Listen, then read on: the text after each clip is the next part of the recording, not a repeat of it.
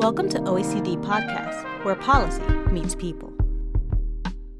Last April in Brussels, the European Commission tabled a proposal for the European Artificial Intelligence Act. The act is being negotiated by the European Parliament and Council.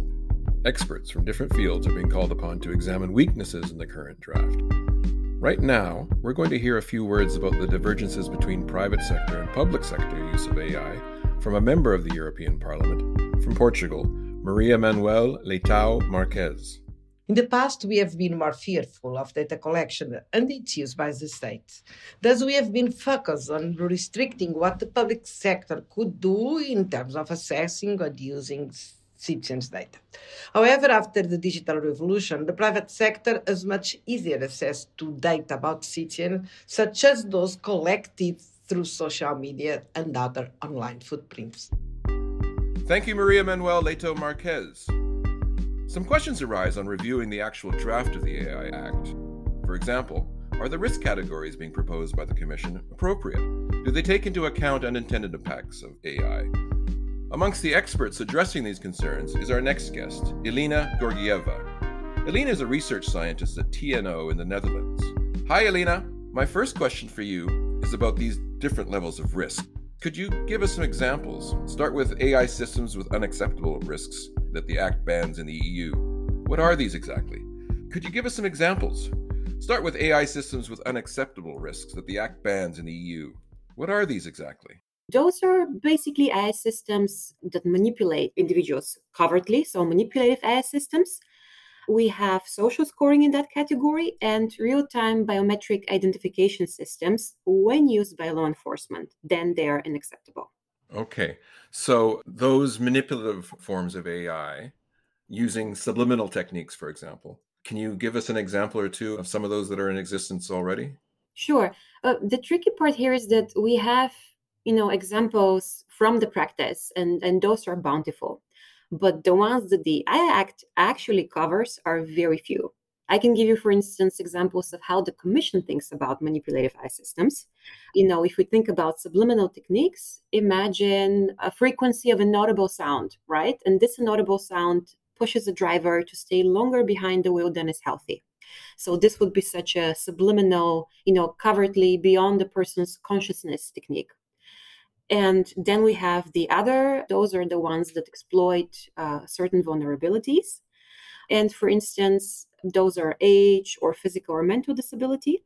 Think of an AI facilitated toy that, for instance, brings a child over time to engage in dangerous behavior. And the interesting thing is that all those examples of manipulative AI systems that we know from the practice, right? I mean, deepfakes and disinformation, those do not fall under the prohibition. Okay, so at the level of high risk, which is the second level, just below unacceptable risk, these are risks that would be authorized but subject to a set of requirements in order to gain access to the market in Europe. And as you mentioned, you're talking about social scoring. So just for our listeners, what exactly do you mean by social scoring? It speaks of the outcome itself, right? So it's about judging individuals based on personal characteristics or social behavior. This is like the social credit program in China, for example. Exactly. Very similar. So it's reflective of that in a way, mindful of that. And then, so once those characteristics have been evaluated or judged, and then based on the scoring, people are assigned scores of trustworthiness. And so if that is done by a public authority, then, we have public social scoring, which is very problematic. But if it's done by a private party, then it falls under the high risk regime of the AI Act, right? So again, we have these two different risk levels. Right. So it's less strictly regulated in the private sphere. Actually, in a way, it's the other way around because, funny enough, it's one would think, right? I mean, because it's actually not banned, it's not prohibited, but it is accompanied by a number of regulations or by a number of additional provisions about data governance, data quality, transparency obligations, et cetera, risk management systems. But that being said, there is one fundamental difference here, that those are very broadly designed or termed in the Act itself, and the Act outsources to fill in the content of those very broad provisions actually to the private sector. which is problematic, right? Because we have social scoring, but when performed by a private party, then we have the lack of checks and balances that actually the public sector would have to undergo in such a serious situation. Going back to the divergence between the public and the private sector, Ms. Leitao Marquez also commented on these constraints. The constraints for the public sector are still in place and even worsened, increasing the burden and limitation in using data for better and citizen-centered public services. When regulating AI, we need to take this divergence into account. Rules must be in place that prevent undue usage of personal data. We must create a framework that enables data-driven innovation, special for public services. The other area we haven't talked about yet is biometric identification systems. Where do these fall in the risk pyramid, Lena? We have biometric identification systems that are real time. So basically something that is happening, right? Imagine law enforcement being present at the demonstration and all that data is being sort of flows directly into a biometric identification system. Right, some sort of mass surveillance. Exactly. And it does so immediately, right? Almost instantly. And then we have such biometric identification systems that are, post, basically happen with data that has been produced before. We have also biometric categorization systems and emotion recognition systems. Those are all types of biometric identification. And for some reason, the Act does this rather contested thing. I think quite a few people have been busy with looking into it and commenting on it, because the real-time biometric identification systems by law enforcement are banned. Real-time biometric identification systems used by any other actor are sort of okay, so they're not prohibited. They fall then under the high-risk regime as post-biometric identification systems. And then we have the rather curious case of biometric categorization and emotion recognition systems, which are considered for some reason low risk. So they are neither prohibited nor, regulated as high-risk systems, and there are some transparency obligations that entities that deploy such systems should comply with. In your presentation to the panel for the Future of Science and Technology last week, you also talked about how the Act blurs boundaries between users and providers, and also the usage of their term user is somewhat confusing between who deploys and who is impacted. Indeed, users under the Act are actually not the users that you and I would think of normally, right? I mean, you as a user or me as a user of a service or something similar. Here in the AI Act, the users are those who actually deploy the systems. And this is, in a way, quite problematic because there is, again, this difference between the AI Act and the GDPR. The terminology does not align. So this already creates quite a bit of legal uncertainty and confusion, right? So it's something rather counterproductive to the Act's rationale of harmonization. And this sort of leads me to another point that you bring up about, is the Act future-proof? Does it take into account the life cycle of an AI system and how that might change or adapt as it learns or be used in ways that it wasn't originally intended to be used? So that's part of my question. My other question is, can it be future-proofed? Yeah, I was actually going to start with that, to be honest. I mean, it's a very fair question. It's such a vital topic, and behind it are really vital considerations regulating AI.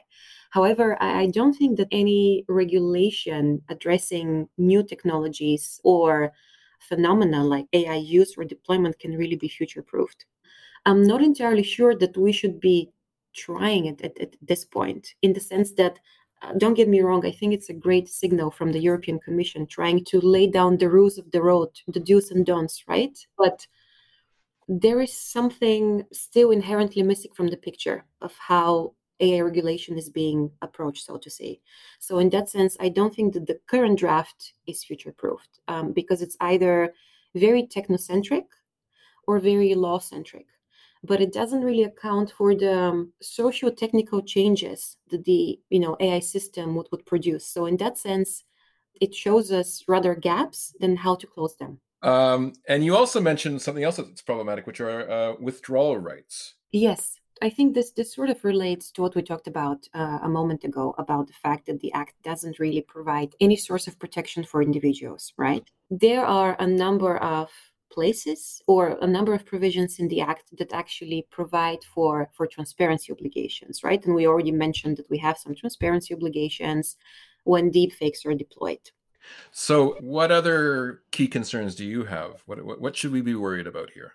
Well, certainly about the fact that the AI Act speaks of protecting fundamental values and rights, and that there, as we just discussed, no protection mechanisms for individuals. That's one, and that's a big one.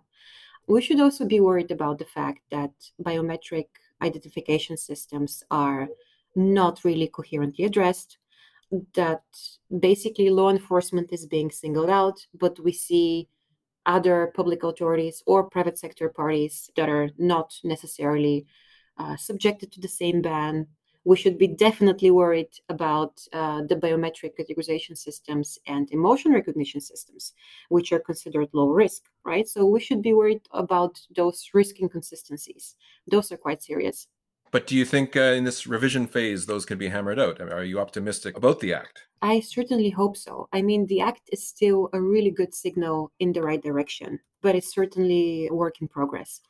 I'm very curious about to what extent all the reports and all the research basically currently being done by experts that are trying to uncover those gaps and to suggest solutions are going to be taken on board.